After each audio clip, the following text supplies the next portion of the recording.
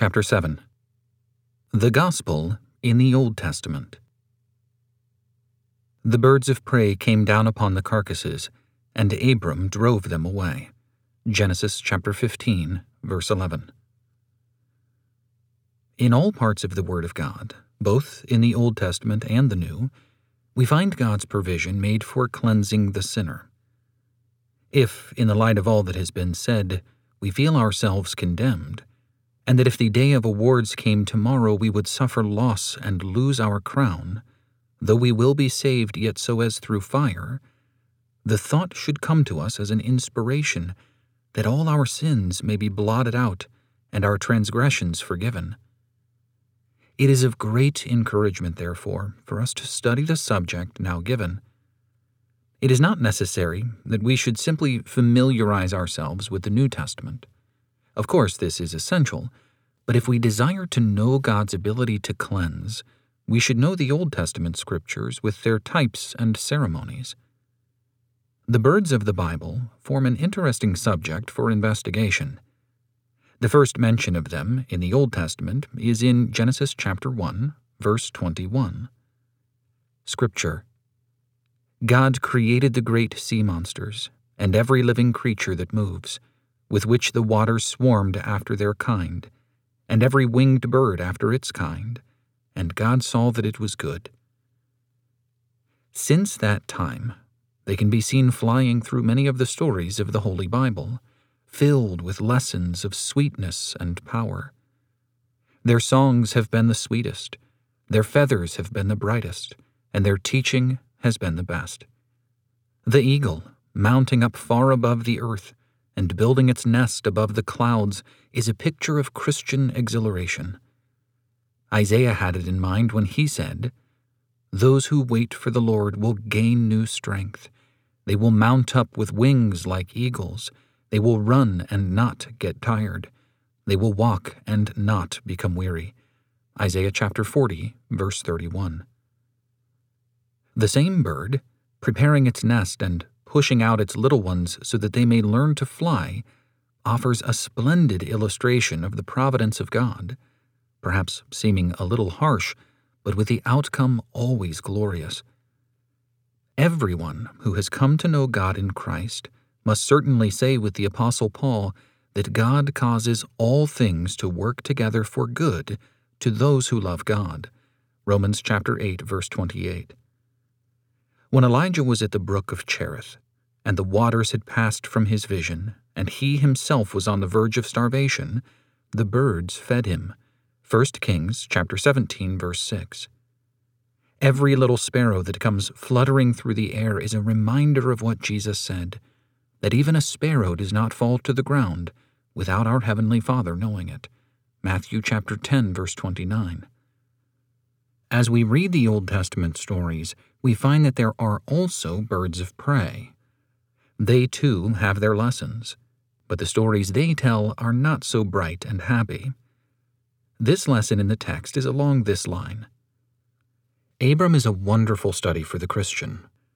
In the great events of his life, he perfectly typifies the experience through which every Christian has passed.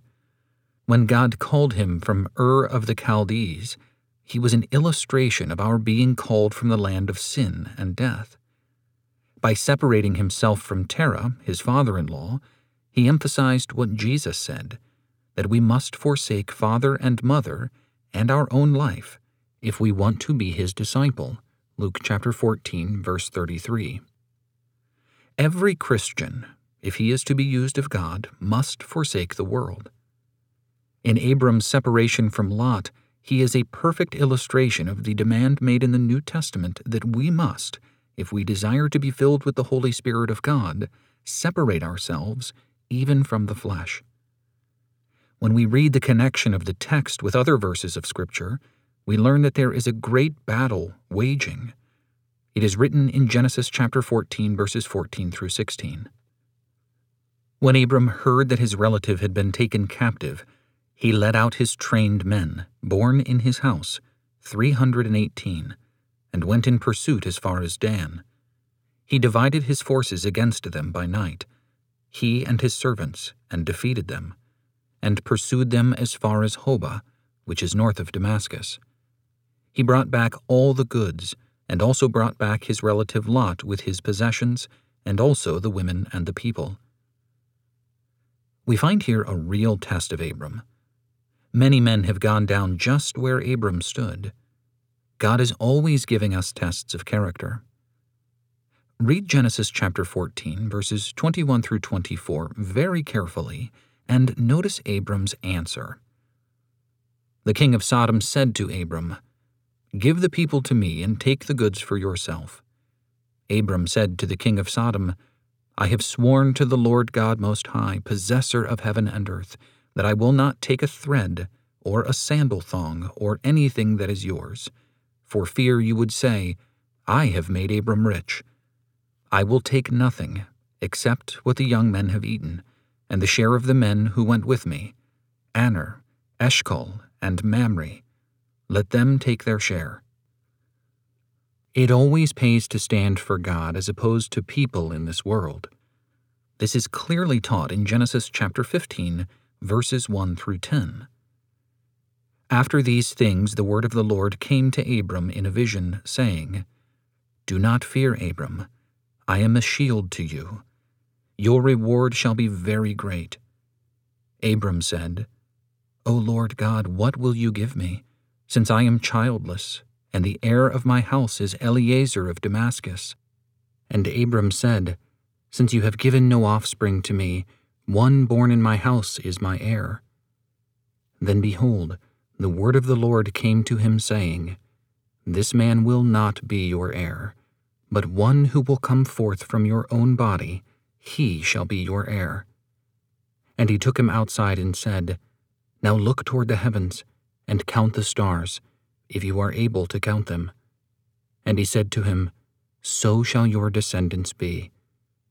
Then he believed in the Lord, and he reckoned it to him as righteousness.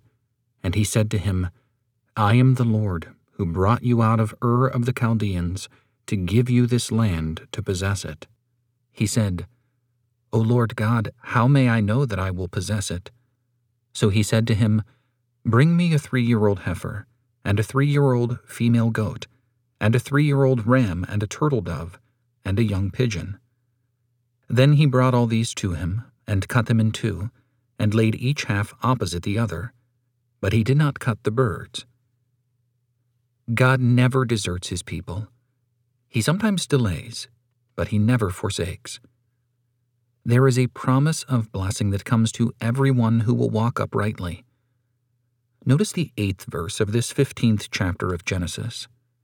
He said, "O Lord God, how may I know that I will possess it?" Abram does not put this test to God because he does not believe God, or because he believes that God may fail him, but because it was the custom in those days for a person to give a pledge of the fulfillment of a promise. That is why he asked, "How may I know?"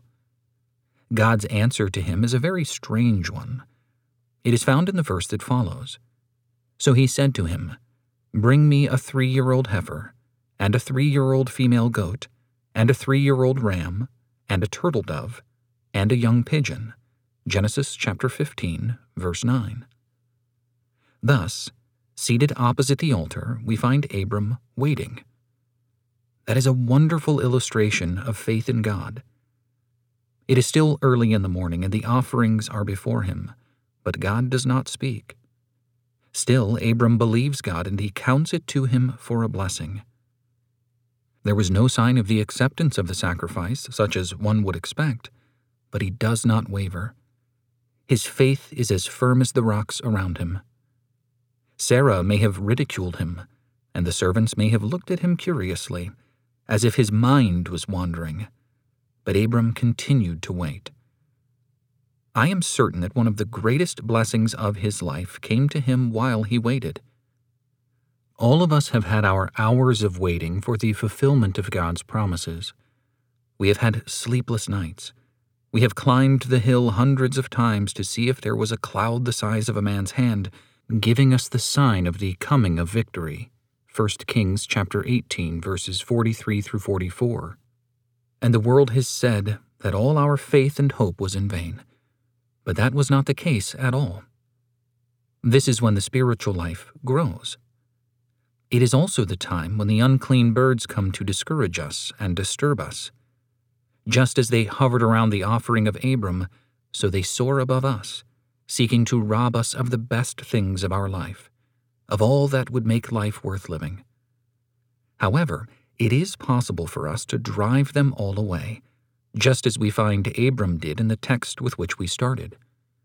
Scripture: "The birds of prey came down upon the carcasses, and Abram drove them away." Genesis chapter 15, verse 11. These offerings are the same as those commanded to Moses, and if we put them all together, we have a perfect illustration of the atonement of Jesus Christ and of the power of his blood to make clean. I will not consider the offerings in their order, but I will give them to you in this chapter as they have impressed themselves upon my own mind. Roman numeral 1. Scripture: "He shall take the 2 goats and present them before the Lord at the doorway of the tent of meeting. But the goat on which the lot for the scapegoat fell shall be presented alive before the Lord, to make atonement upon it, to send it into the wilderness as the scapegoat." Leviticus chapter 16, verses 7 and 10. Because of the light shed upon the atonement, very few services in the Old Testament scriptures are more interesting in the past and more powerful as we study them in the present than the offering of the goats. There were 2 in number, and in this there lies the very deepest thought of God in regard to sin. "What must I do to be saved?" Acts chapter 16, verse 30, has been the heart cry of many poor lost souls, who no sooner utter it than the evil birds begin to fly about their heads, suggesting all sorts of answers to the question. One whispers, "Reform," and the poor tempted person makes an effort. But what a struggle he has, for he finds that when he has cut off one sin, the strength of it seems to go in the channel in which another has been flowing. He learns that reformation, even if it is complete, which it rarely is, only touches the present and possibly the future, but never for a moment makes provision for one's awful past. Another bird suggests that we should simply be good. One great evangelist says, "Stop being unkind." Another one, equally great, says, "Do right, and you will be a Christian." With all due respect for these men who have been considered great, I submit that they are wrong. For one might stop being unkind today, but what about yesterday? And one may possibly do right tomorrow, but who is to make provision for the deeds of today? Man's way has miserably failed. Let us now turn to God to seek the proper answer to the question. The first goat was slain for the Lord, and this side of man's sin must never be forgotten. In the transgressions of man, God has been dishonored, his truth has been scorned, his authority has been set aside, his majesty has been insulted, his law has been broken, and his name has been despised. No reformation of man can ever make this wrong right. Thus, in the Old Testament, the goat was offered to meet God's demands, which were just, and to satisfy his holy law. And thus, in the New Testament, Jesus Christ came to suffer and to die. There is much teaching today that magnifies the life of Jesus, but the clear teaching of the Word of God is that only by the shedding of his blood is there forgiveness of sins. Hebrews chapter 9, verse 22. The blood of Jesus his Son cleanses us from all sin. 1 John chapter 1, verse 7. Much is said today about Jesus being a teacher, but he said himself that the Spirit, when he is come, would teach us all things. John chapter 14, verse 26. Jesus Christ came to die, so that through his death an avenue might be opened up for man to come back to his God and be reconciled forever unto God. But this is not all. The second goat was led forth with a scarlet cord around its neck.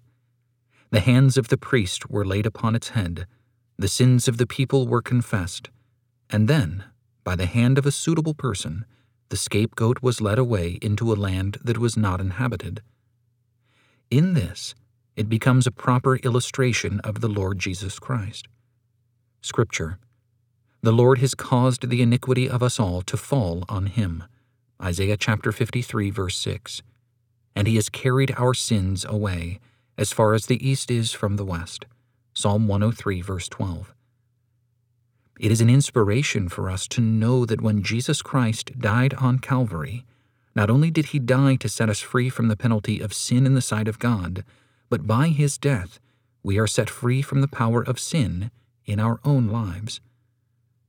When someone becomes discouraged and finds that he by himself cannot keep from sin, the evil bird comes to whisper once again, "You need to expect it.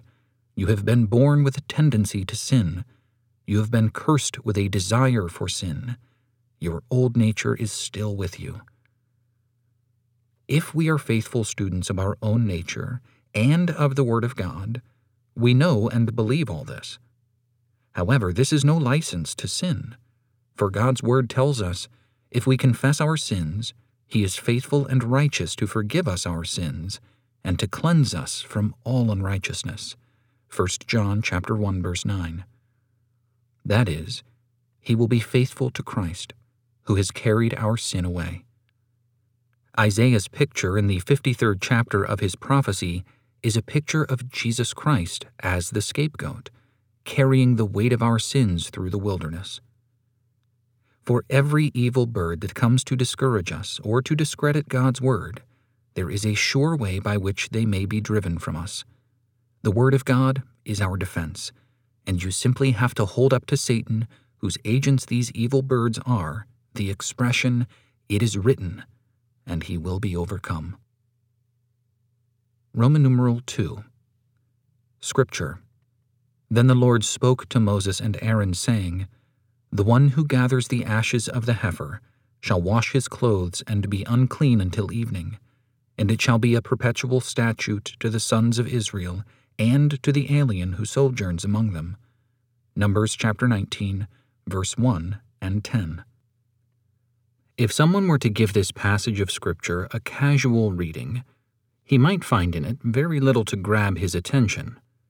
However, if he studies it carefully and compares Scripture with Scripture, he will learn that not only is it one of the most intensely interesting studies in all the Bible, but also that it sheds light upon the gospel story and makes both plain and powerful one phrase of the work accomplished by our blessed Lord.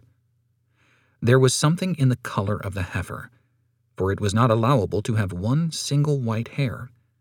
It had to be all red. Certainly, this is just a little hint that in the sacrificial life and death of Jesus Christ, there was not one single bright ray. The offering must be without blemish. If there was the smallest spot of weakness about it, it was to be rejected. He was without spot or wrinkle or any such thing, too. Ephesians chapter 5, verse 27. The Son of God, our Savior, was absolutely perfect. The red heifer was to be taken out of the camp, and there put to death. Jesus was taken outside the city, and he was crucified upon the green hill that we call Calvary. When the heifer was burned, scarlet was cast into the flames, which I suppose was used to typify the sins of Israel, for both theirs and ours are red like crimson or scarlet. Cedar wood and hyssop were also cast in. The cedar was the grandest tree in the olden times, the king of the forest, while hyssop was the common everyday plant that could be found outside the door of every cottage. Taking the hyssop on the one side and the cedar on the other, all nature would be included in the sweep. Surely there is a hint here as to the breadth of the atonement provided by Jesus Christ, and also a clear suggestion as to the power of Christ's blood to cleanse. In the first 12 verses of the 6th chapter of Numbers, we have the law of the Nazarites. From this, we learn that if the Nazarite defiled himself in any way, he must immediately be cleansed, or else would be out of fellowship with God. We see that if he is out of fellowship, the days of his uncleanness are lost with God. In other words, If any unconfessed or unforgiven sin is in our hearts or lives, we may be saved. We will not argue that question, but our time is lost. It counts for nothing with God, and we will one day be called to a strict account for this loss of time. How many Christians today are absolutely without power? Their voices were once heard in the prayer meeting. Their testimony once rang out clearly in the church. Their life in the home was without reproach. Yet today, they have lost their testimony. It is when someone is in such a condition as this that the evil bird comes straight from hell to say to him, "Ah, yes, you once accepted Christ and made great professions. You once joined the church and gave much promise of usefulness. You were once prominent in the Christian world. But now this is past. You have lost it all, for your case is hopeless." I have been told that in the olden days, there was a Puritan pastor who every once in a while called the roll of the dead. He called the patriarchs by name, one by one, and then standing silent in the pulpit, waited for an answer. The silence was voiceful. Then, looking at his congregation, he said, "Brethren, there is no response." After calling these names, he would call the names of kings, the names of apostles, the names of famous historians, and the names of artists, scientists, inventors, and philanthropists. After the roll call, the same answer was given each time. "Brethren, there is no response. These men are dead." I could call the names too, if I would. Here is the name of one who was once the superintendent of a Sunday school, but who did not answer at the roll call. Here is another who once was an officer in the church, but his voice is silent. Here is another who was once honored in society for his professed faithfulness unto God, but there is no response to his name. And oh, the sadness! Here is another whose name was once a household word as an honored minister of the gospel, but there is no response to his name. What is the reason? It is because, like the Nazarite, they have come in contact with the dead. Their old sins have come up again, like bones from the grave, defiling their memory and robbing them of their power. It is because the very atmosphere they have been obliged to breathe, like ours, is against God and is in enmity to Christ. It is not easy to keep unstained from the world. James chapter 1, verse 27. The Jews considered every open vessel unclean. But one is still left to us. Not long ago, there was a tragedy on one of the great western lakes in which a whole family was destroyed. A friend was asked to break the news to the only survivor of it. One daughter was left at home, and she had not yet heard of what was known in all the town. Everyone feared for her mental state after she was told of the great calamity. Gathering courage for her difficult task, the friend began, "I have something to tell you." The girl at once suspected that something terrible was coming, and she asked, "Is it father? Where is he? And mother, where is mother?" The girl's heart stopped beating for suspense. "Your mother is drowned, and your father too." "But Tom, why is he not here? Is he gone too?" "Yes, he too," the poor girl could only whisper. "And Jenny? Is she dead too?" "Yes." "And Ethel and Frank and the baby?" "Yes, all gone." "Are they all dead?" "Yes, God help you, they are all gone." A wild look came into the tearless eyes. Her friend was a devout woman, and so she said, "But God is left." The poor girl gave her a blinding look, and then burst into a flood of tears. That old-fashioned comfort that was the mainstay of our forefathers came to her aid. It saved the girl's reason by bringing to her aid her only friend. What was said to this broken-hearted girl, I say to you, and to all whose lives may have lost the peace of God. God is still love. 1 John chapter 4, verse 8. He loves you, and having loved you, he will love you unto the end. John chapter 13, verse 1. His New Testament provision is a far better one than the Old. Scripture, "For if the blood of goats and bulls, and the ashes of a heifer sprinkling those who have been defiled, sanctify for the cleansing of the flesh, how much more will the blood of Christ, who through the eternal Spirit offered himself without blemish to God, cleanse your conscience from dead works to serve the living God." Hebrews chapter 9, verses 13 through 14. We do not need to stay out of fellowship or be deprived of power. God is love, and he will give us all things if we simply fulfill his conditions. Roman numeral 3. Scripture, "Then you shall take the other ram, and Aaron and his sons shall lay their hands on the head of the ram.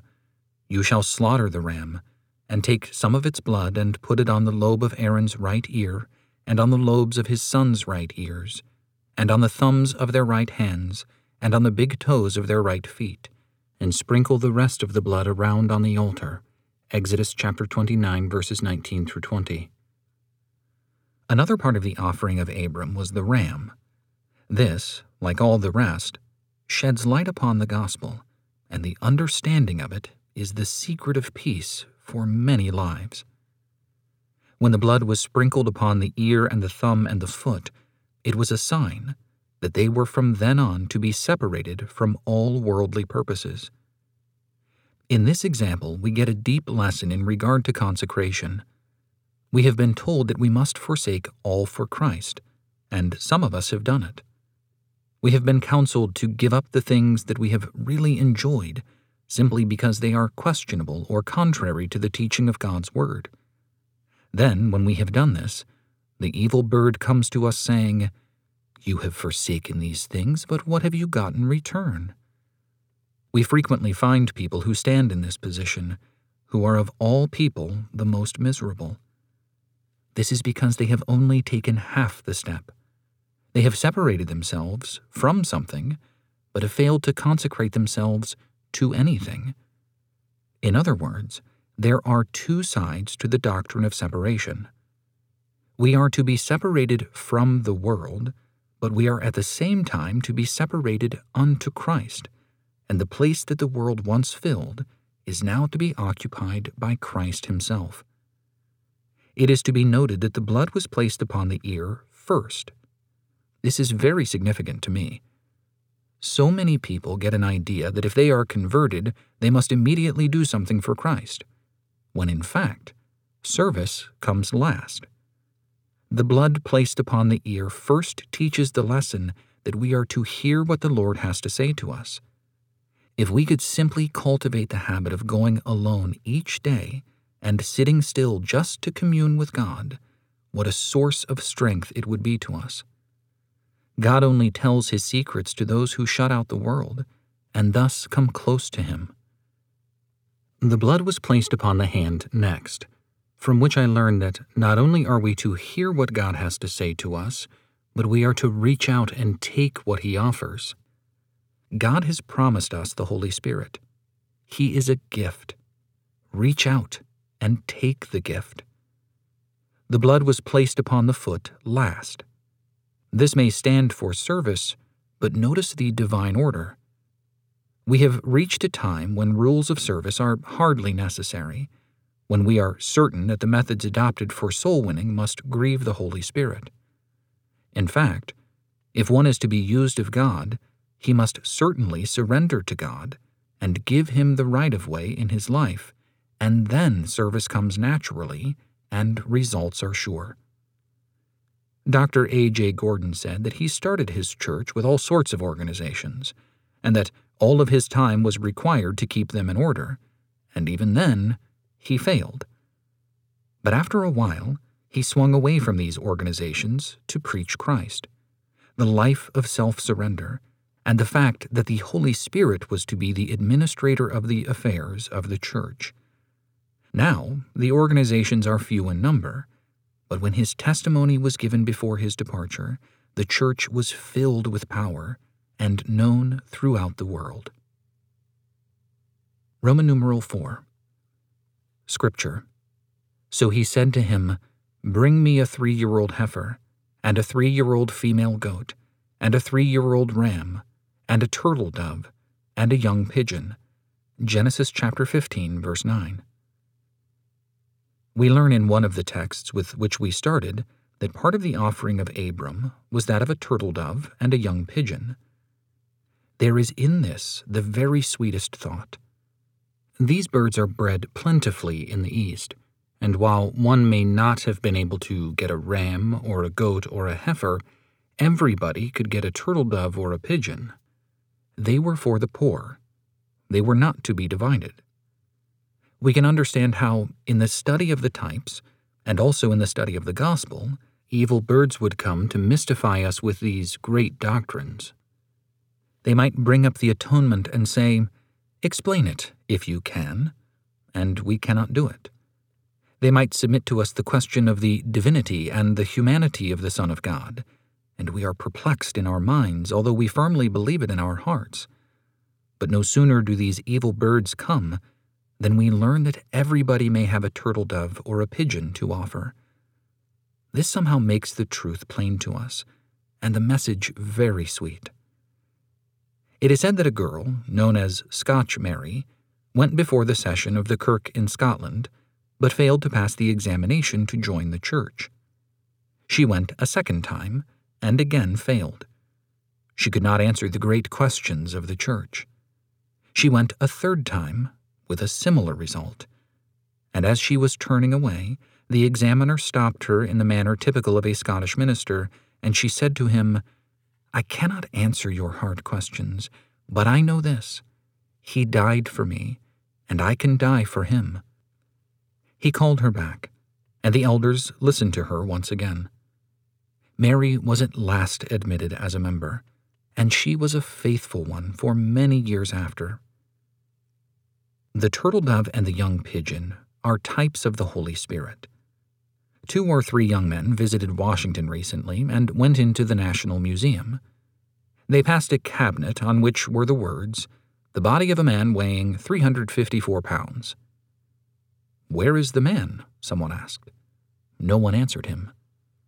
However, nearby was another cabinet, containing an assortment of various items, including jars containing different kinds of fats, phosphates, lime, carbonate of lime, a few ounces of sugar, calcium, sodium, and other chemicals. Another section held a row of clear glass jars filled with gases, hydrogen, nitrogen, and oxygen. There was a square lump of coal, and more bottles separately labeled phosphorus, calcium, magnesia, and potassium. In a little jar was a fraction of an ounce of iron, and nearby was a lump of ill-smelling brimstone. The materials in these cabinets contained the disintegrated elements that would go to make up a person, but it was not a person. It needed the touch of God and His abiding presence to make these substances that the eye could see live, breathe, and become a thinking, willing man. Thus does the Holy Spirit come, and thus must He ever come to take the instrumentality of our churches and be the power behind them, to take the methods of our Christian workers and make the people understand that far beyond every man is the power of the Holy Spirit Himself. This plea is made so that every life may thus be yielded to His fellowship. What is a yielded life? 'Tis one at God's command, for Him to mold, to form, to use, or do with it as He may choose, resistless in His hand. What is a yielded life? A life whose only will, when into blessed subjection brought, in every deed and aim and thought, seeks just to do His will. What is a yielded life? A life which love has won, and in surrender full complete, lays all with gladness at the feet of God's most holy Son. W.A.G.